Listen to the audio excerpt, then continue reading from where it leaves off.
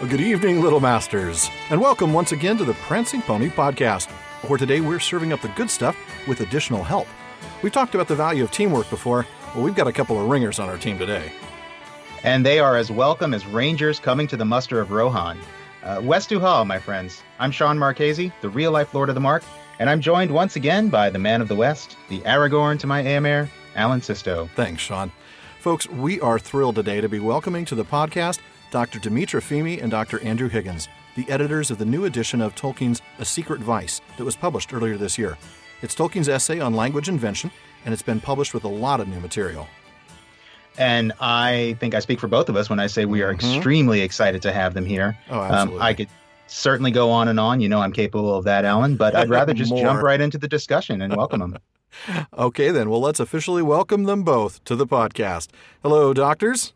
Hello. Hello. It's lovely to be here. Thanks for having us. Good to have you. Well, thank you for being here. Thank you so much. We definitely have some questions for you, but we wanted to start with just having you tell us a little bit about your backgrounds. As Frodo asked Tom Bombadil, who are you, Master? Okay. I'm Dr. Dimitra Fimi. I'm a senior lecturer in English at Cardiff Metropolitan University in Wales. I'm a specialist on Tolkien and fantasy literature. My first book on Tolkien was published with Palgrave Macmillan in 2008, Tolkien, Race and Cultural History, From Fairies to Hobbits. It won the Mythopoeic Society Award for Inkling Studies.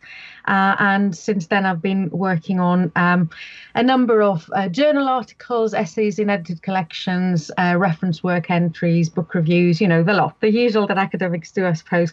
Wow. But the second book is the one we've just finished with Andrew. And we'll go into that in a minute. But I've just also finished working on a second monograph, which is on Celtic myth in contemporary children's fantasy, which is sort of branching off to more modern fantasy for children, apart from Tolkien. I also teach on medievalism, children's literature, science fiction, folklore and myth in literature. I think that's about it, actually.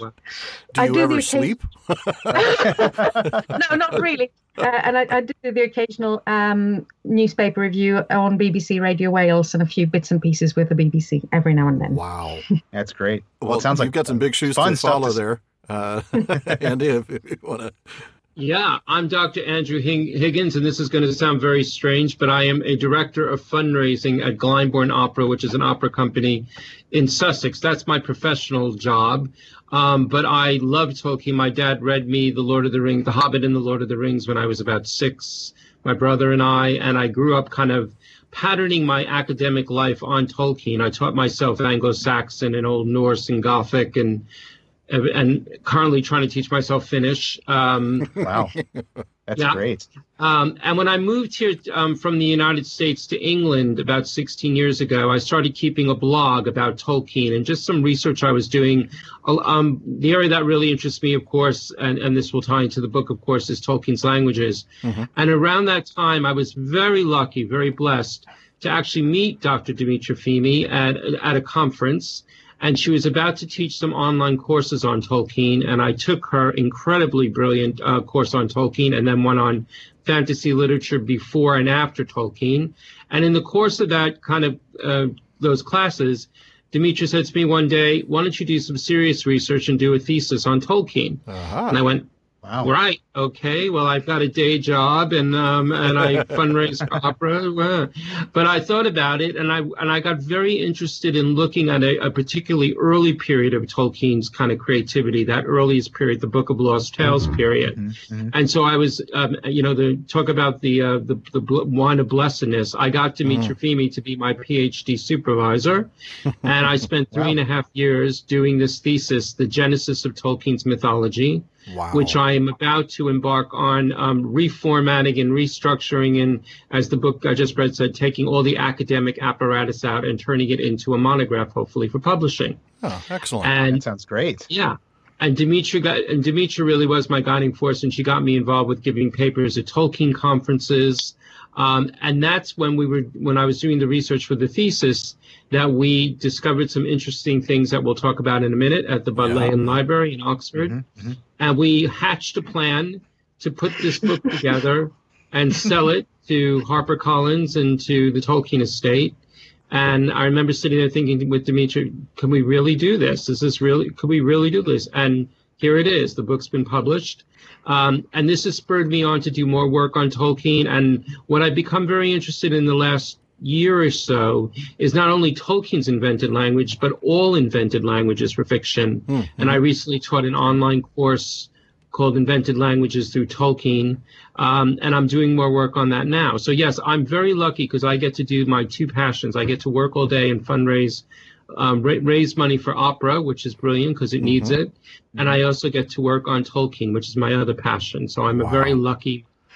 That is a good thing to be able to do what you love. No doubt about that. Exactly. Absolutely. Well, Andy, you kind of answered this question already then, so I'm just going to direct this one to you, Dimitra. When did you first discover Tolkien? Oh, my goodness. Well, I'm originally from Greece. I don't know if people can tell from my accent. I'm told that my accent nowadays is something in between Greek and Welsh, so I don't know how I'm coming across to a mainly US audience, I would think. But I grew up in Greece with classical mythology, as you'd expect, and those sorts of texts, and in a small island with very much living folklore going on around me. And I think when I first encountered Tolkien, I was a student of English at the University of Athens, and I just couldn't get over how one man creates something that usually a culture creates, an entire culture creates, cosmogonies and fairy tales and legends and all of this very multi-layered sort of body of work. And that's what started, my first sort of research questions that then led into my own PhD and then the rest of my research. Wow. I was lucky enough to read Tolkien straight away in English, which I think is quite important. Got to be the best way, right? English, yeah. But I think it's more difficult when you start with translations. Yeah. Agreed. Certainly something would get lost in translation along the way. There's such a command of English. Quite a bit of some things, I'd imagine. Yeah. And as you could probably hear from my accent, although I live in the UK, I'm obviously not from here, as they like to remind me around here where I work. I was born in the Bronx, New York, actually, so I come from New York. That did sound a little. I speak with a Bronx accent, basically. Yeah. Very good. Well, Shawn, I think they kind of took your. Yeah, I was going to say they kind of took that next question, but maybe not. Go ahead. Well, I think we did have a question here as to whether how you approached or how you came into the field of Tolkien scholarship. Whether you started as an academic and then sort of picked up an interest in Tolkien and sort of it led you to that field. And I think I kind of heard a little bit of an answer from both of you. It sounds like, Dimitra, you were actually, studying for academia when you first encountered Tolkien, whereas Andy, it sounds like for you it was sort of the opposite. It was your interest in Tolkien that brought you into this sort of scholarship. Is that sort of accurate? Yeah. Yeah. Well, sort of, I suppose. For me, I was never taught Tolkien within my studies. It was something that I sort of discovered and started digging into myself. But by the point I'd finished my degree, I knew I wanted to do more on Tolkien, and this is why I picked the masters that I picked, and then I ended up doing the PhD that I did. So it was quite linear, in a way. I think Andy, well, he'll tell you himself, but he'd already had a degree which in more or less related areas. I think it's more about coming back to academia, but actually, I mean, I had a degree in classics already, and so for me, but again, classics was kind of what I did academically, and then on the side, I continued to do stuff like Anglo-Saxon and Old Norse and Gothic, and taught myself all that stuff.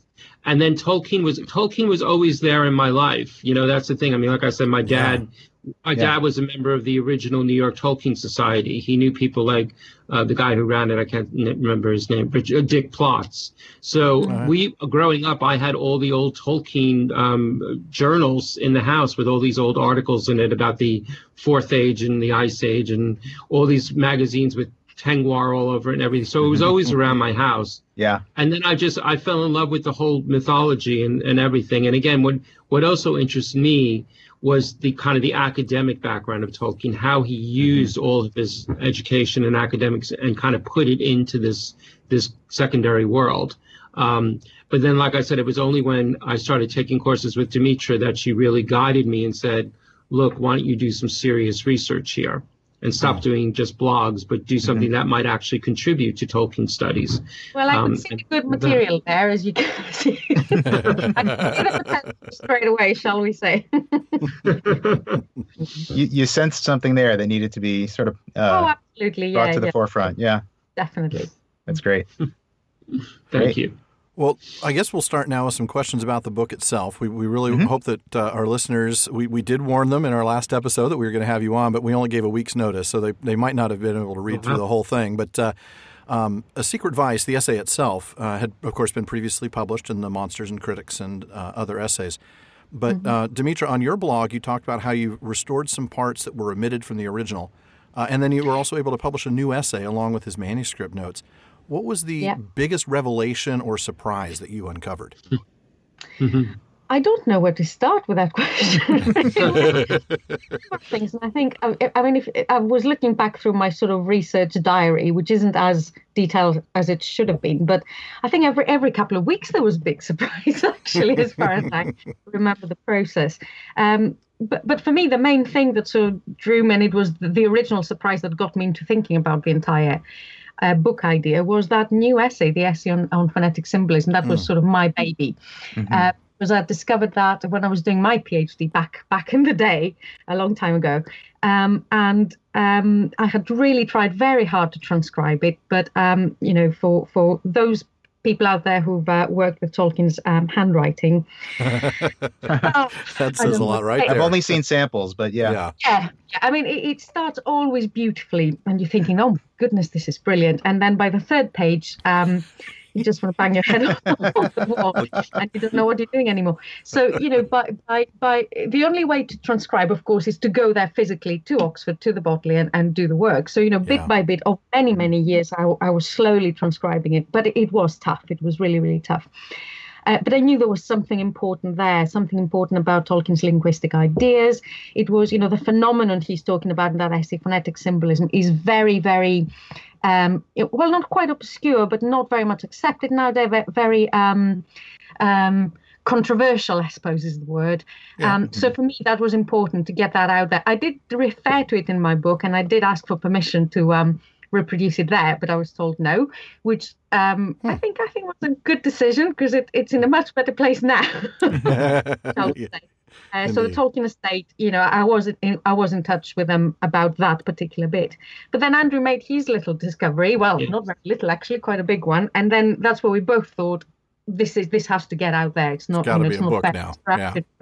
Definitely. And that discovery, and I was thinking back as you were talking, and I can still remember the day I made that discovery, and I was working on my thesis, and actually it was the day that Dimitra was with me, showing me how to work with Tolkien's manuscripts. So you got to imagine, you call up these manuscripts, and they come in these big gray boxes, and you open up the box, and there are these folders, and inside each folder is each page in Tolkien's handwriting. So this is the actual pages. Wow. So the first thing you have to do is make sure you don't scream out like a fanboy and go, oh my right, exactly. That would be me. Yeah. First 5 minutes of every study day is just swooning over them for about get serious, And the Secret Vice, the actual talk itself, is a series of Tolkien uses this thing called Oxford paper, which are these kind of bound booklets that we use for examinations.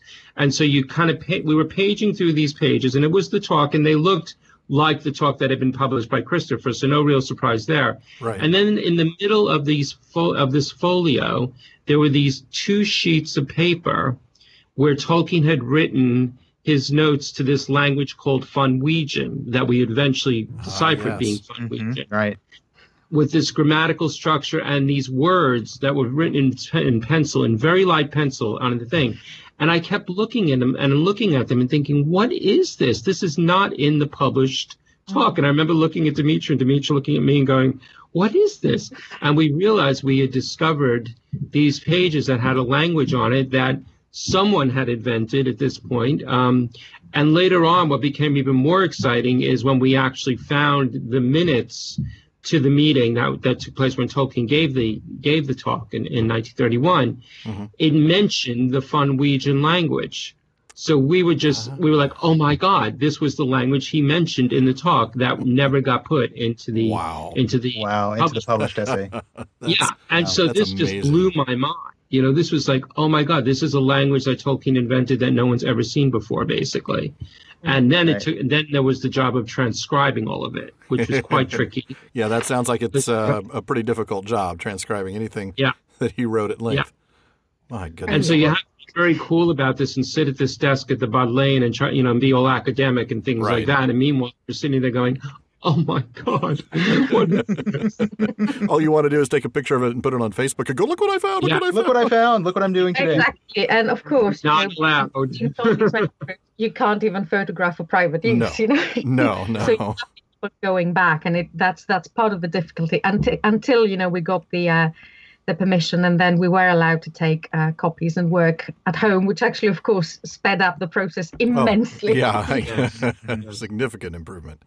Yeah, I think we were camping out at the Bodleian for like weekends on weekends, basically, so we can get in there. And the time, if it's not during term time, the time is very limited and everything. So you get in there and you have your whole process set up to get in there, get the folio, get the thing transcribed. Don't eat. I remember when I used to go up when I was doing my thesis, I used to shove candy bars in my pocket so I can go to the bathroom and have a quick candy bar and then go right back in. Get that blood sugar fix back up there. Exactly. That's the breakfast for any Tolkien fan. There you go. Right. Should have brought Lembas, but there you go. Yeah, right. Exactly. There we go. The thing is, even when we got to work with the copies at home, it was fine with those pages that were in ink.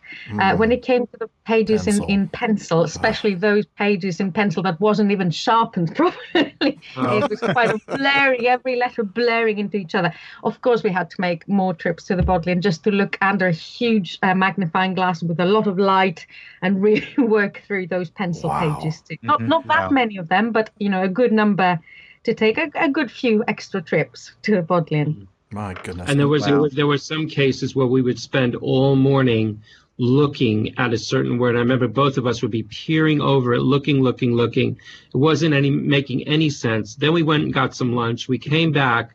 We both looked at it again, and we went, Merry Messenger. That's what it is. Of course.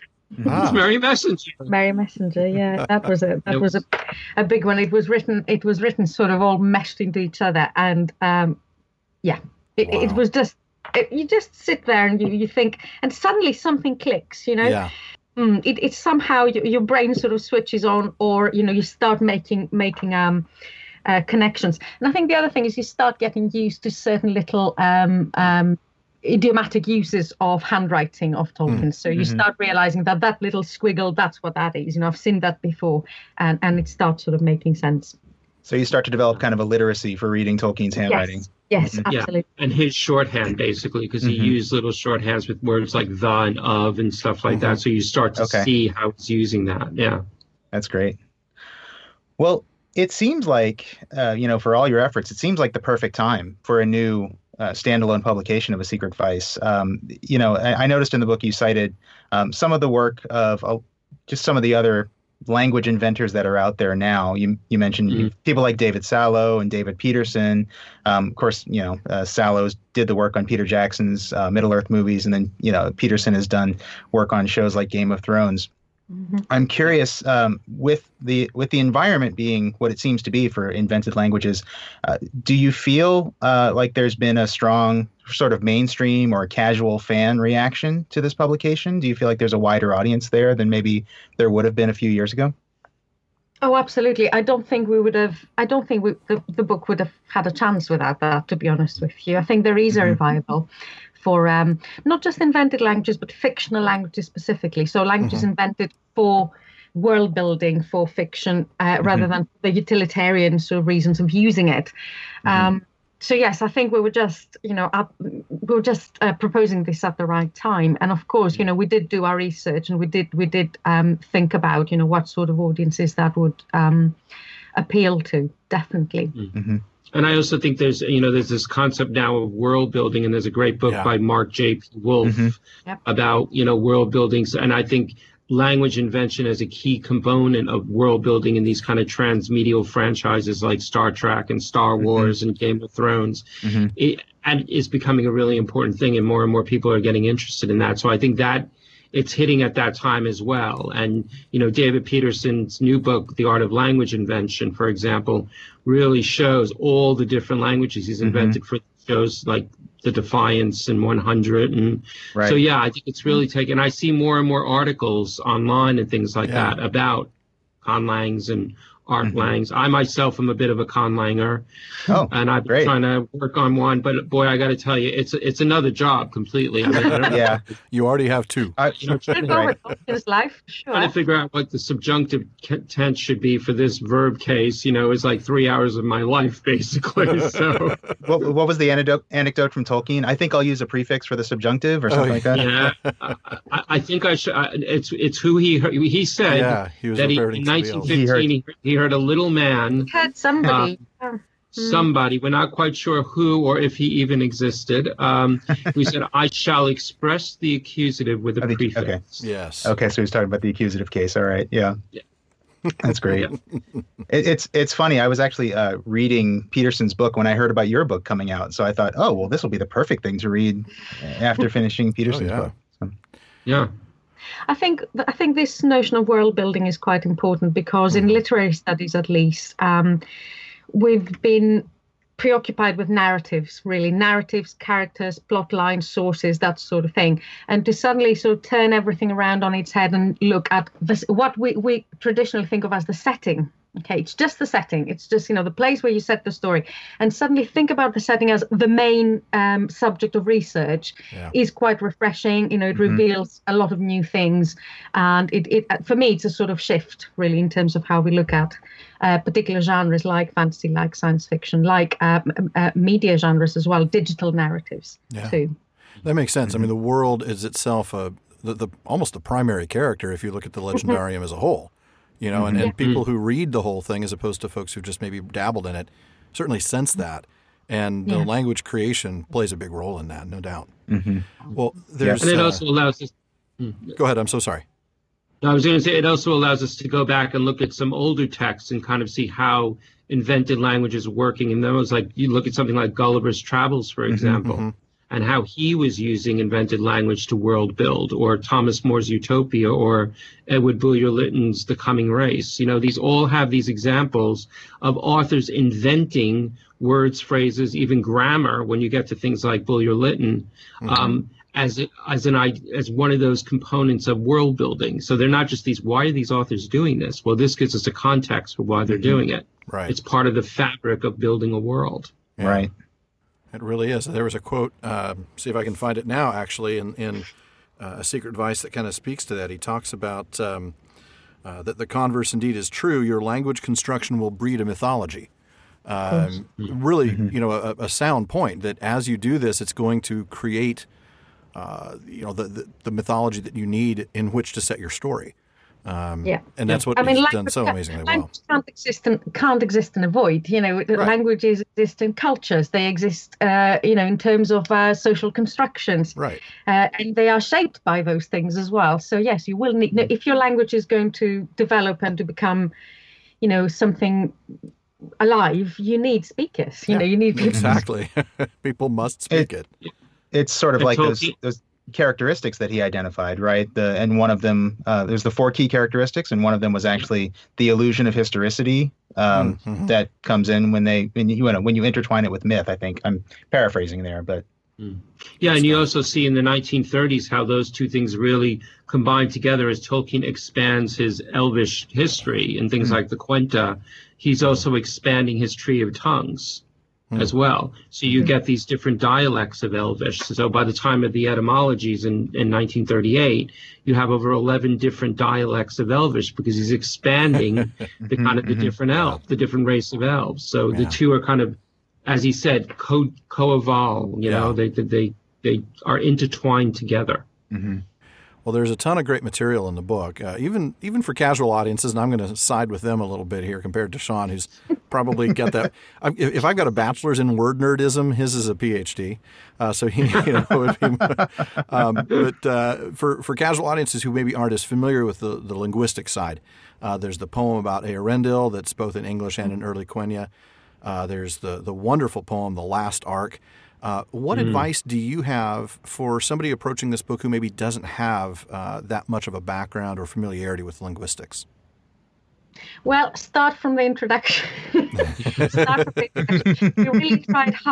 really tried hard to write an introduction that would speak to both audiences really there, because we do have a long sort of overview of where Tolkien started, how the languages developed, why they developed the way they did, how they branched out, and sort of present this very complex, very, very complex construction as clearly as possible with a lot of examples, with a lot of very specific examples actually that actually chime with the works that most people will know, like The Lord of the Rings. So try to make links there with wider known texts, and then again we tried it very hard with the notes to explain things that were very, very complicated, or give terminology that Tolkien takes for granted. He's a linguist, that's what he does. Of course, he's a philologist, but clearly some of it, the average reader won't know, and actually some of it is obsolete now. It's been replaced with other terminology. So we've done our best there to sort of support both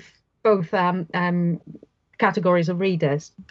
I would agree. Actually, being that casual reader, I found the introduction itself extraordinarily helpful, and the notes were a great way to help. They answered questions that, as I was reading it, I would come up with a question, and there's the note, and it would answer it. So I definitely second that. So anybody who's, considering reading this, don't be put off by the fact that it's, slightly academic in nature. Go into it, read the introduction like she says. Yeah. Start from the beginning. Yeah. I think one of the strengths of the talk is that Tolkien was giving it as a talk rather than as a written sort of academic paper, which means that there's humor there. There's sort of... he knows the audience quite well. It was their students at his college. There are little sort of asides about his colleagues. There is quite a bit of light-hearted material there, and a lot of autobiography. He talks about his own sort of experience as a child. So it starts quite nicely and sort of at a good pace before it gets you to the more technical things. Yeah. I would say with the poems too. I mean, if someone's interested in just looking at Tolkien's language, and he was very much into this, you don't necessarily have to know the meanings of the words because there's that sound sense to them. So you look at something like The Last Ark, just read it through, and then you've got the English to kind of see how the words get put together and stuff like that, and then it'll start to give you an idea of how Tolkien's languages worked, basically. And it's a beautiful experience, even if you don't know quite what the words mean. It is. You talk about that aesthetic nature to it, and it's I tried to read it out loud before I read the English version, just so I could kind of hear those words, and it's a beautiful thing to read. It is. Reading aloud does pay off really with these particular texts. It really does, because and we have very few instances of Tolkien himself sort of reading these languages. So sometimes you're sort of wondering, how should I pronounce this? But still, you get a good flavor for what he was going for. Definitely. Well, you guys have been great about actually going back to Tolkien's recordings and checking pronunciation. I really admired that. That was fun. I have the J.R.R. Tolkien audio collection, which has I think the only ones we've referenced so far are Christopher Tolkien's pronunciations, because he's the only one who reads part of the Silmarillion in those. But we're definitely going to include those when we get to The Hobbit and The Lord of the Rings. I can't wait to include little bits and pieces, of course, enough to stay within fair use doctrine. We are all very, very zealous about protecting intellectual property here, but it is amazing to hear his voice, to hear the professor's voice, or even hear Christopher's voice. And I love Christopher's reading of Tuna. Yes, the Tyrion upon Tuna. Yeah, right. Yes. Much better and we've certainly had quite a bit of fun with that particular word. Tuna, yes, we have. Oh, goodness. Tuna on rye. Yes. Tyrion upon Tuna upon rye. Well, one thing I find that seems to come up again and again is this idea of the coherence and the consistency of Tolkien's world that his language creation has sort of facilitated. And I know that Tolkien himself used this term in one of his letters, sort of kind of lamenting the fact, maybe a little bit, that writers like Swift hadn't quite achieved it, but that he sort of had because of because of this background of these fully, not quite fully fleshed out languages, but these ideal languages that he had created. It's hard to imagine what Tolkien's legendarium would have been without this linguistic invention. But I mean, what are your thoughts on that? I mean, do you feel like there would even be a legendarium for us to talk about? We've kind of talked about the fact that the language sort of did sort of come first, didn't it? And the myth sort of followed from that. But I think as we talk about in the book, they became very closely bound together. And I don't know, I think the way Tolkien thought, he, as his obituary said, he lived inside language. I think even in the early materials, it would be very weird if there hadn't been some element of language in that, I think. I suspect. I've sort of pondered about this for a while, and there is a sort of chunk of my first book that's trying to explore this idea. And for me, these things sort of possibly grew as separate interests, but came together very, very quickly. So it's very difficult to separate them in his creation. So even when he's imitating other writers, his very early writings, he's already creating words there. But at the same time, we know that his mother taught him many languages. He always thought of language as something not quite just utilitarian. There was something beyond that. And the way he talks about language as music, I think, is quite important. That he thinks about the human the human sort of mouth and cavity from where all of those sort of sounds come as an instrument, as a musical instrument. And I think, that there's something artistic about the creation of language that he had there right from the beginning. I mean, if you look at one of his earliest attempts at adaptation, the Kullervo, story, which just was published with HarperCollins, edited by Verlin Flieger, even there in his adaptive process, one of the first things he does is he makes up names or alternative names for the characters coming from the Kalevala. So even we're talking October 1914, he's still equating that idea of adapting a story with inventing names, which is the first step towards language. So I think it became meshed. And I even go back earlier to when he asked his mother about the green great dragon.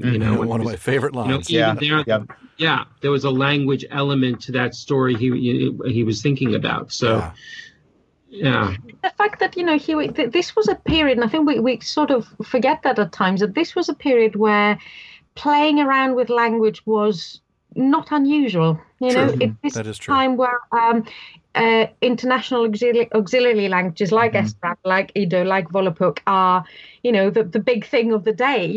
They sort of collapsed after the war. That's the thing, and nobody sort of talked about them in the same way ever again.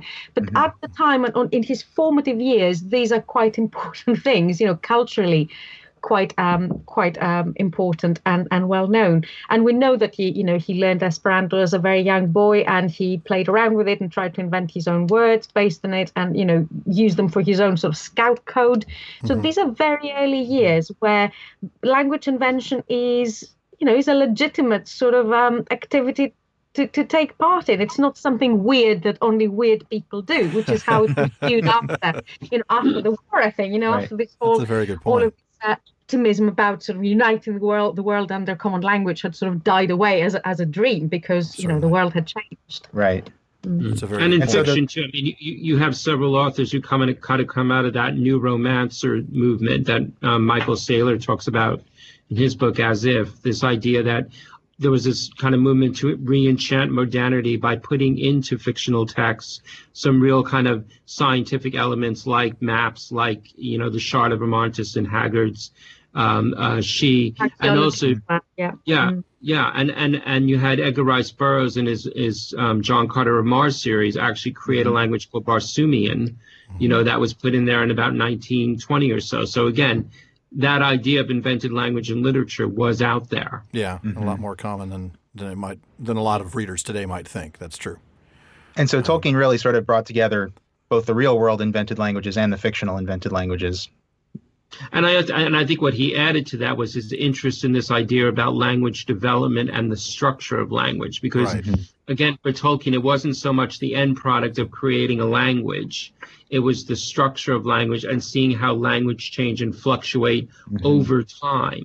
And that's what his entire work on his languages throughout his legendarium, I think, was about, was this idea of how does language grow and change? And when you encounter a new race, how does that change the language? And so we don't have one version of Quenya or Sindarin. You know, we have many versions of Quenya and Sindarin.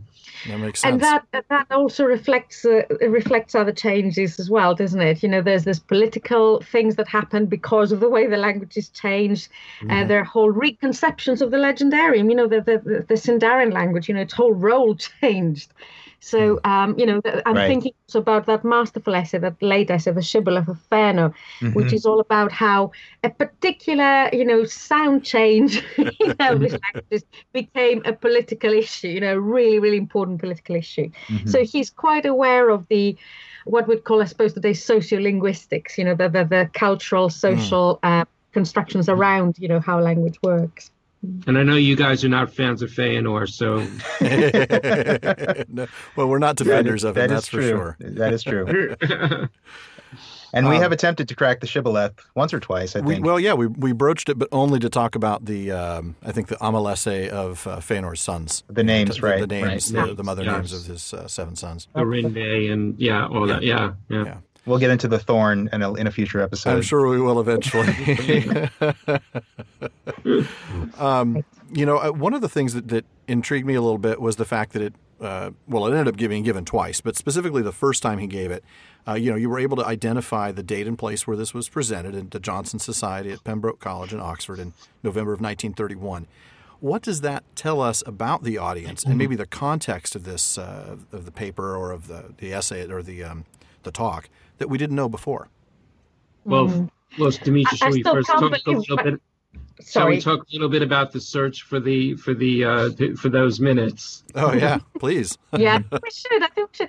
I mean, we'd looked through everything we could have looked at that point. We'd sort of given up hope, I think, after a particular, point. We thought that's it. You know, we've looked at everything. There's no way. You know, probably if you never gave it, you know, we were really, really getting disheartened about it, and it was just keep on going really mode and looking at every possible venue. There was no sort of widely known association of Tolkien and the Johnson Society until that point. But, you know, if you think about it, it was his new college. You know, he just about, you know, had gotten established there. The Johnson Society was the main sort of society of that particular college.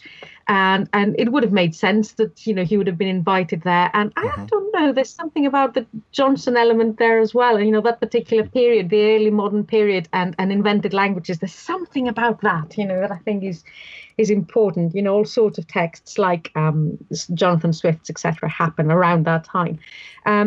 But what it shows, I think, is the sort of wide interest of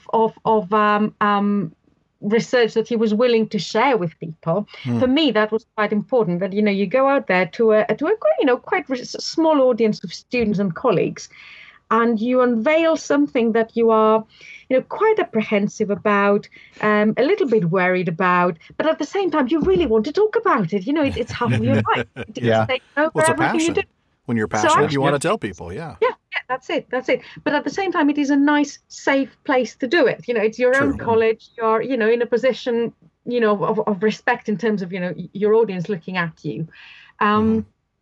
I don't know whether, you know, all of these notes in the last part of the book, you know, the bits and pieces on note papers about James Joyce and Gertrude Stein, which for me that was another huge surprise, and I never expected to see Gertrude Stein mentioned by Tolkien.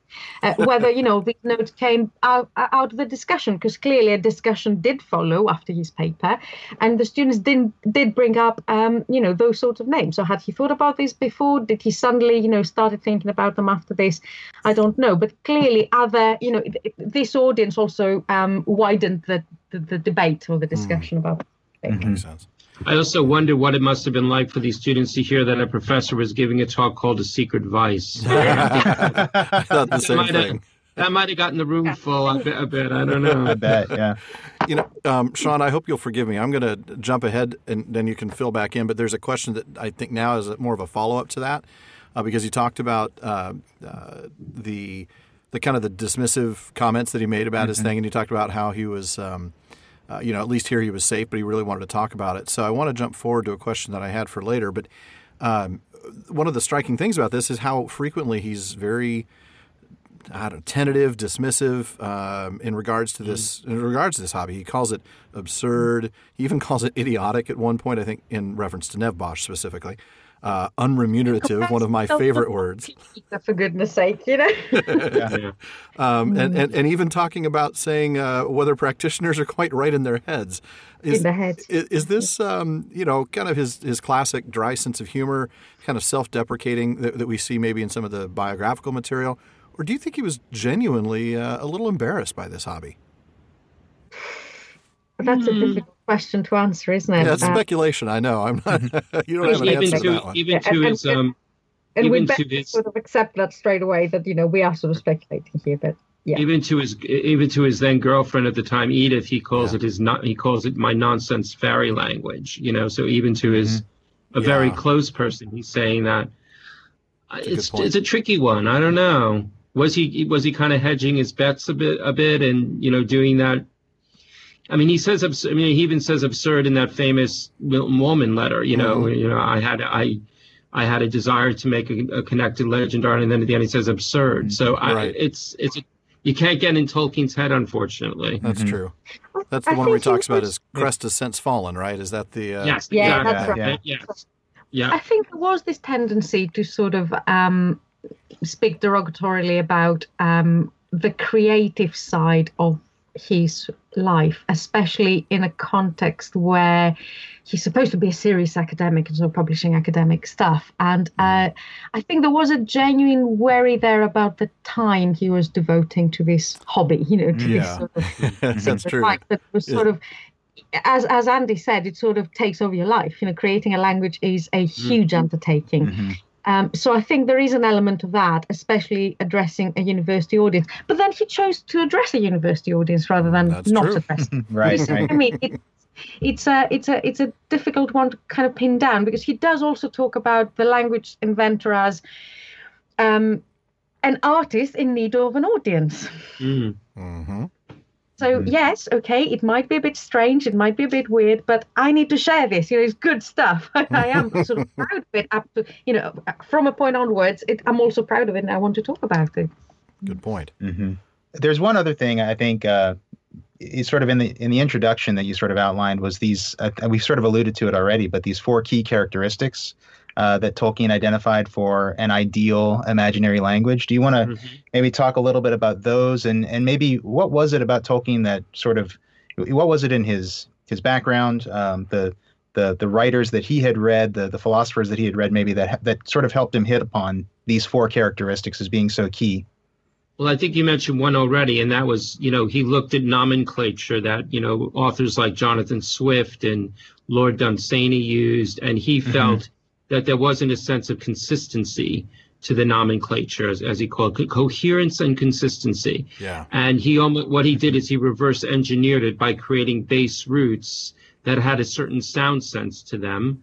So, for example, the base root more, M-O-R, more, from which he would create words that all had associations. So you get Mordor and Moranon and things like that, all having that sense of darkness and blackness. So there's a consistency and a coherence to the nomenclature that he felt also created that sense of historicity.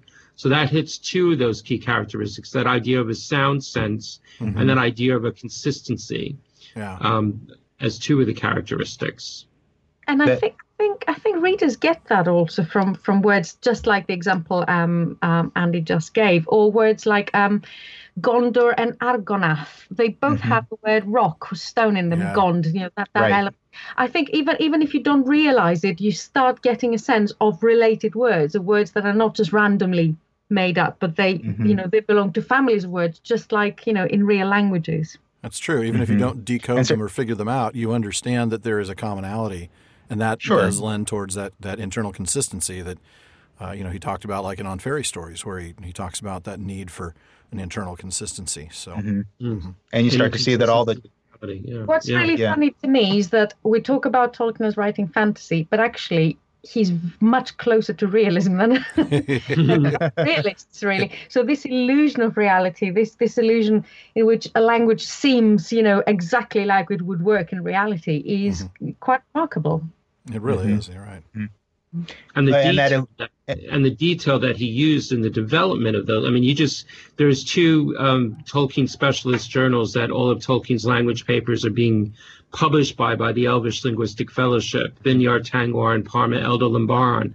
And if you just go through one of those Parma Elder Lambarans and just look at the grammatical detail he wrote for once, for the Quenya verb of the 1940s, there's more detail into that than there is in a real language, basically, because he was coming at it from a philological point of view, Right.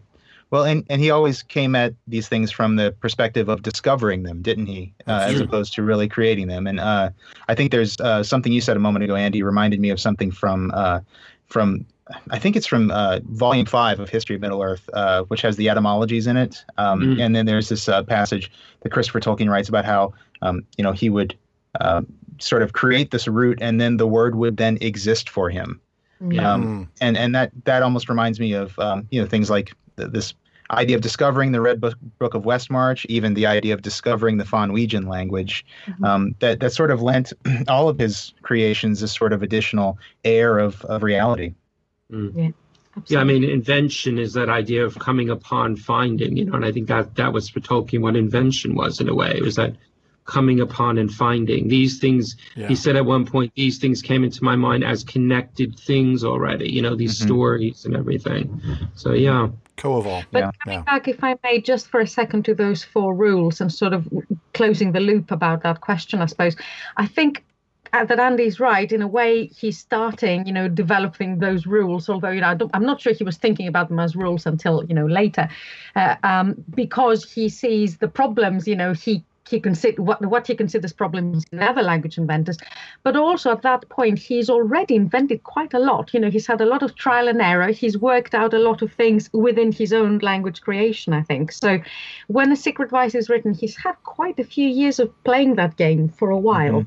Right. I mean, so it's out of his own practice as well, and what you observe out of a good body of work that's already accumulated. He talks about drawers and drawers of papers. Right. I remember that. Which you would have had at that point, definitely. Yeah, going all the way back to 1916. Yeah, exactly. Right. Great. Well, I do want to make sure we spend some time talking about the essay on phonetic symbolism, since Dimitra, you said that was one of your babies, yes. and that was. Really a fascinating read for me as somebody with just enough linguistic knowledge to be dangerous. You've presented that really well with a really good context of some of those who came before Tolkien, names like Sapir and Jesperson, who I personally have not read. But I guess for those of us who haven't read some of those sort of predecessors, can you tell us a little bit about the history of this concept of, is it phonetic symbolism or sound symbolism? Oh, there's a huge number of different terms, depending on whether you are an English-speaking linguist or a sort of continental linguist. The French tend to use a completely different term, the Germans another. So, I don't think there's a sort of agreed term, but sound symbolism and phonetic symbolism in English speaking sort of scholarship tend to be the two main ones. I mean, the very sort of basic idea there is that there is a one-to-one or there is a natural inherent reason why something is called what it's called. So there's a relationship between an object and the name we give that object, and that is a natural relationship. The name fits the thing naturally. Now that flies completely in the face of modern linguistics, Saussurian linguistics, this idea that language is a social construction. We call this thing a table because we've all agreed we're going to call it a table. There is no good reason why it's called a table and not something else. But sound symbolism is the complete opposite idea. It's the idea that actually, no, there is a good reason it's called a table because that is the right name for it. So, of course, this is, kind of simplifying it to the point of, where it just becomes slightly silly, really, because there are variations on all of this, of course. And what Tolkien is at pains to underline there in that particular essay is that, of course, language has a history. Language develops. So even if there was one point at some point, in the beginnings of language where there might have been, this fitness between name and an object, that won't exist anymore now, even if we, hypothetically agree. And he's pondering all sorts of ideas there. But what is fascinating to me is that he's still happy to sort of say towards the end that, yeah, he thinks it exists or existed, at some point, which is, would be anathema to a lot of linguists today. It's something that, after Saussure, it's just sort of gone out the window, really, apart from a small number of people who are interested in things like advertising, interestingly enough, sort of finding the right product name or particular sound changes or sound shifts. So it's not gone completely as an idea from linguistics, but it is quite controversial, quite obscure, not accepted, as definitely existing. To me, what's completely revolutionary in that essay is that Tolkien seems to me to argue that sound laws, those very, very established things from philology, that everybody accepts, languages changed by specific and systematic sound laws. He seems to be saying that sound laws might be affected by fitness, by something working better. And then he's got the elves, doing the same thing. The elves keep developing languages so that they sound better, so that the words fit better things. They are artists, really. And he talks about sort of individual language creators as artists. You kind of described the Noldor as the ultimate linguists, I think, in one of your notes. That's right. Yeah. So all of this then becomes, part of the arsenal of linguistic theories in the legendarium itself. And you can hear that played out in the difference between the way an Elvish phrase like I, Lari, Lanti, Lassi, Sorinin sounds, as opposed to Ashnaz, debatical, Ashnaz, gimbacal, Even if you don't know what either of those things mean, the way they sound gives you a certain sense of the people that speak them. Absolutely. Right. One sounds like a being of light and one sounds like an orc or a Dark Lord who wrote it. Yeah. I'm going to have to put my hand up here and disagree a little bit, just a little bit with this. And that's, again, something I sort of explored in my first book.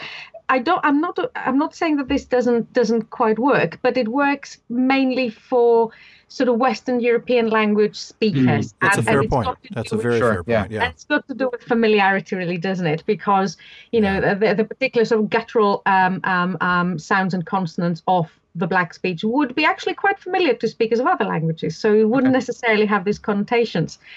But yeah, that's another big discussion that, maybe for another day. Well, but thank you for pointing it out, because you're absolutely right. I mean, we're coming to it from that perspective, and it's hard for us to kind of set that aside on the shelf and look at this from some sort of perspective that's, either other, or if something existed like this, but truly a neutral perspective. I don't think that can be. But, this idea that for us, that's how it comes across. But you're right. And thank you for pointing that out. I think certainly we do have a lot of listeners around the world, and many of them have corrected us on other linguistic issues related to like Hebrew and some others that we've had. And I'm sure that they would certainly echo your sentiment on that. So thank you. And yeah, definitely. Thank you for that. And that's that. I guess that sort of takes me to this other question I had about this concept of phonetic predilection. Which is another thing that I think Tolkien speaks about in that essay. And I actually have attempted to introduce this idea on the podcast, I think in our last episode, was it, Alan? Which hasn't aired yet, but we recorded it already. But we were talking about the part of the Silmarillion. It's in chapter 10, where Tolkien tells us that the elves couldn't master the Dwarvish language, Khuzdul, because it was cumbrous and unlovely. And that sort of put me in mind of your book and this idea of, phonetic predilection. There's a reason that English sounds like English, Welsh sounds like Welsh. And so, to take that to the legendarium, Elvish sounds like Elvish and Dwarvish sounds like Dwarvish. But I'm not sure I have a question there. I just, more an observation. It's a complicated theory, and he's only just about touching upon it in this essay. The bigger argument really about all this comes in English and Welsh, which is another essay that I'm sure has got a lot of extra stuff that are somewhere out there to be studied at some point. But he kept on thinking about the phonetic predilections, and he also linked that with language aesthetics, with what sort of languages we find pleasant and what which ones we don't. And as I said, this is a huge sort of field of study really about language preferences, which is probably another podcast, but probably. Which is something else he builds into the legendarium as well, too, especially in some of the later essays. The sayings of Dangwith Pengeloth, for example, he talks a lot about that idea of linguistic predilection. Mm-hmm. We'll have to take a look at that. I'll have to go back and reread that. But you're right. That probably is another podcast. So we'll wrap it up with wrap it up with one last question here. Since we're running short on time, we want to first of all thank you for taking that much time with us. But there was a great Terry Pratchett quote you included in the coda, and I love this. Tolkien appears in the fantasy universe in the same way that Mount Fuji appeared in old Japanese prints, sometimes small in the distance, and sometimes big and close to, and sometimes not there at all. And that's because the artist is standing on Mount Fuji. It seems clear that Tolkien inspired future generations of writers to create these languages for their fictional worlds. And you mentioned Klingon, Dothraki, Le Guin's Kesh, and I think you alluded even to some others. But I know this is speculation again, but it's an interesting speculation. What would the modern fantasy and sci-fi landscape be without his linguistic influence? Let's say he didn't write this. Let's say he stuck with his job as a college professor of philology and we never got the legendarium. What would the modern world be like in terms of fantasy sci-fi? I don't think we'd have fantasy as we know it. I just, there was fantasy before Tolkien. It's that's pretty straightforward. There were people like George MacDonald and William Morris and, all sorts of other sort of Victorian writers. And of course, writers in the 20s and 30s, just before. But he just, he made fantasy marketable and recognizable as a genre in a way that it hadn't been done before, and it sort of takes off after this. And that particular brand of fantasy as well, because of course there are other subcategories like intrusion fantasy, where you set it in this world, but all sorts of supernatural stuff happen around you. His brand of fantasy, the inventing a whole world fantasy, took off in a way that had never been before. I think we just would be in a completely different world. It's very difficult to imagine what it would be. And I think with invented languages, he was the first, arguably, to really interlink the invented language into the text. Before Tolkien, yes, we do have examples of grammars and invented languages, but they're not integrated into the fabric of the narrative. So when that first Fellowship of the Ring came out and someone saw in the Crick Hollow encounter the first lines of Elvish, let's say, or something, they saw it within the context of the narrative, basically. It was part of the narrative. Right. And I think that's where the influence has been, in the fact that it's not this many times. Yeah, exactly. It wasn't this separate thing that was reported as a report of some traveler's tale. It was part of the narrative. And also, as people read through the volumes, Tolkien would often write in Elvish and then translate it into English. So he was inviting readers who were interested to engage with that language and learn about it, basically. Yeah. And that, of course, is where you had all the people, starting to speak Elvish and setting up all kinds of user groups and stuff like that. So I think without that, it's interesting. There was one other writer who was doing something similar to what Tolkien was doing on the other side of the Atlantic at almost the same time, which is Austin Tappan Wright's Islandia, where this guy invented a whole world and invented languages and things like that. And someone asked Tolkien in the 50s if he knew of Islandia, and he said, no, he didn't. So there was someone else doing something very similar, but that wasn't a fantasy work. That was more of almost a social history of an invented world. So I think without Tolkien, it would have taken someone else like a Tolkien to put that invented language on the stage like that. And who knows how long before that person would have come along. That's true. Yeah. Right. It's amazing how many things are really impacted by that. I mean, you talk about Mm-hmm. fantasy and you talk about sci-fi, and then that's gonna flow over into what we see in television with the same genres. Mm-hmm. And you're absolutely right. Without that depth, it would have taken somebody else. And obviously, we don't know. That's a kind of speculation we can't even engage in. But it certainly is interesting. But we want to thank you for the time you've given us. This does wrap it up for another episode of the Prancing Pony Podcast. Dimitra and Andy, we again thank you for joining us. We loved having you. Our pleasure. Thanks for having us. Oh, Thank you very much for coming. Truly our pleasure. And for those of you listening, thank you for joining us. And join us again in 1 week when we go back to our read-through of the Silmarillion with Chapter 12 of Men. We're going to be going back to Middle-earth again to see our ancestors finally awaken with the rising of the sun. It's a short chapter, so we'll probably get to spend some time revisiting the differences between elves and men, and just what it all means now that men are on the scene. And I have a feeling we'll probably be delving into the history of Middle-earth again. Gee, you think? As always, if you need cheap paperbacks to mark up, please use the links on our library page at theprancingponypodcast.com. We also have some links to audiobooks, music CDs, and some other cool things for your Tolkien collection. And if you haven't done so already, please subscribe on iTunes or Google Play Music. We would love to have your iTunes reviews. We need those iTunes reviews. So please leave one if you haven't already, and we greatly appreciate your support. We're also on Stitcher and TuneIn, and thanks to those of you who have visited us on social media. We have a common room just like the real Prancing Pony Inn, and you can find it on Facebook at the Prancing Pony Podcast or on Twitter at Prancing Pony Pod. And social media is a great place to share our podcast as well, so please continue to retweet us and share us. It might be the way you get that one friend who's afraid of the Silmarillion to finally read it, because they'll have us talking them through it. Well, one last thing as always, don't forget to send your questions, comments, or your Klingon translation of the Silmarillion to the Prancing Pony Podcast at gmail.com, and we'll try to get them into our next episode. Well, a little over an hour, still far too short a time to spend amongst such admirable listeners. But until next time. Farewell, friends.